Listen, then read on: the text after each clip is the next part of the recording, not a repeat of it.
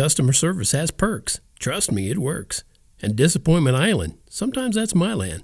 It's Rhyme and Reason 310. There's a rhyme and reason for your life. There's a rhyme and reason why you... Hey there, Tony here. How you doing today?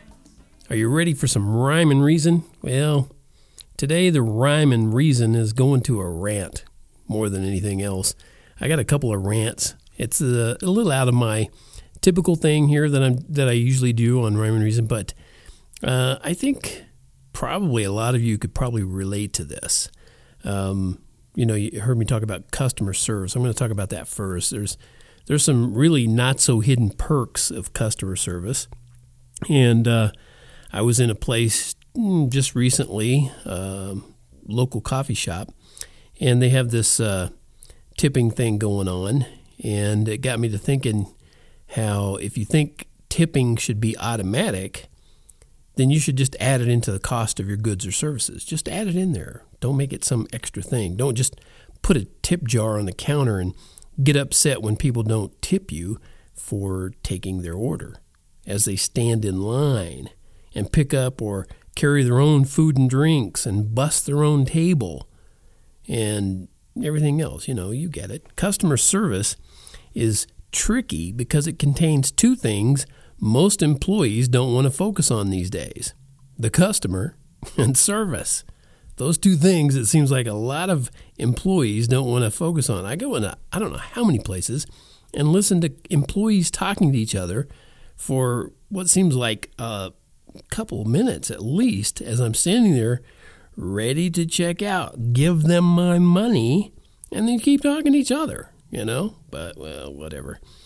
So why is customer service important? I mean, it doesn't improve your hourly wage, right? You won't get ahead at your place of work just because you smile at a customer, right? And it certainly won't make you any smarter, right? No, actually, the answer to all three of those questions is wrong. Businesses exist to make money. And when you, yes, even you, lowly employee, can serve customers better than someone else in some other establishment, you can make more money. Maybe not for you immediately, but when you work for a reputable boss or employer, you can get on their radar with great customer service. It will happen because some nice customer is going to tell them, hey, you got a great employee over here. They just did this wonderful thing, et cetera, et cetera. And if you give great customer service, but you get no recognition of how you help the company's bottom line, then you move on. That's not the right one to work for. That just means you're working for someone who apparently doesn't care about serving well, and that won't get you anywhere. And you want to make more money so you can move into that dream job or your own business, right? Right. So, how do you serve better? I think it was Seth Godin, as a marketing guy, who said something like, this is not verbatim, but he said something like, these days, in order to stand out, you don't even have to be exceptional. You only have to be competent. Now, like I said, I know that's not a direct quote, but it was something like that. But don't do your best to be competent. Do your best to be the best. You might not succeed, but you will almost always surely be better than the majority of everyone else in your position. And you know what? That'll put more tips in your jar. Not because you showed up, but because you shined. So what does this have to do with me or my little Rhyme and Reason bandwagon that I do here on the Rhyme and Reason podcast? I'm telling you, there are biblical principles at work in this advice. Just because you don't believe in the Bible, that doesn't mean they're not tried and true principles of success. I say of success. And I'm one of those who came past your store or your station or your restaurant or your cash register today and you didn't even smile. And so I didn't even see your tip jar. That's the way that works. So don't think that you just put out a thing that says, here's our tip jar, and you get tips because your tip jar is there. You get tips because you did something beyond. You didn't just take orders. You did something that was worthy of extra. And if you don't do that, you could find yourself living on Disappointment Island. How about that for a segue? I'm going to the Disappointment Island. You heard me talk about that at the opening. Disappointment Island, sometimes that's my land. You know, no one lives on Disappointment Island. And yet, at one time or another, everyone has lived on Disappointment Island. So, I guess I better explain that, right? One of them is an actual island near New Zealand. It's a place called Disappointment Island. It's a real place. And the other, Disappointment Island, is just a metaphor that I'm going to use to describe a place where even your friends will ship you. They will ship you off to Disappointment Island, sometimes when you least expect it. And I call it a consistent consternation to me, how even the people who call you friend can sometimes mentally sail away, sometimes right in the middle of a conversation, and they leave you on the island talking all to yourself. You might say, well, Tony, maybe you're just that boring. Well, you know, that'd be a good point, except for one thing. I've seen others left on Disappointment Island too. Lots of others.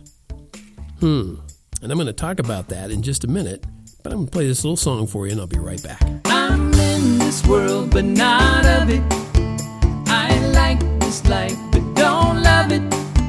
My Savior rises above it. I'm in this world, but not of it. This world can beat me up. This world is not my home. I have a finer place where I will forever roam.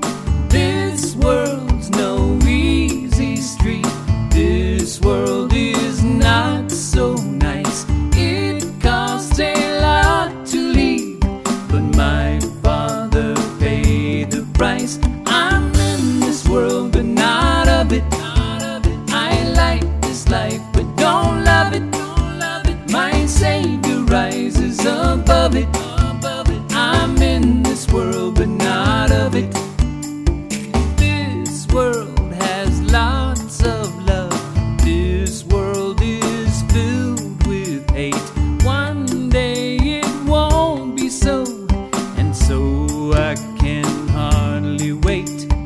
This world has moans and groans. This world has aches and pain, but soon even this shall pass.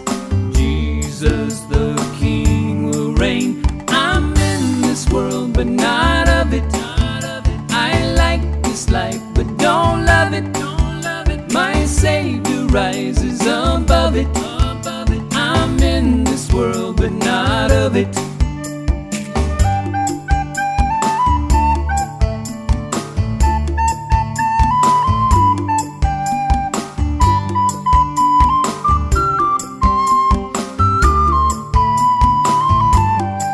And I'm in this world, but not of it.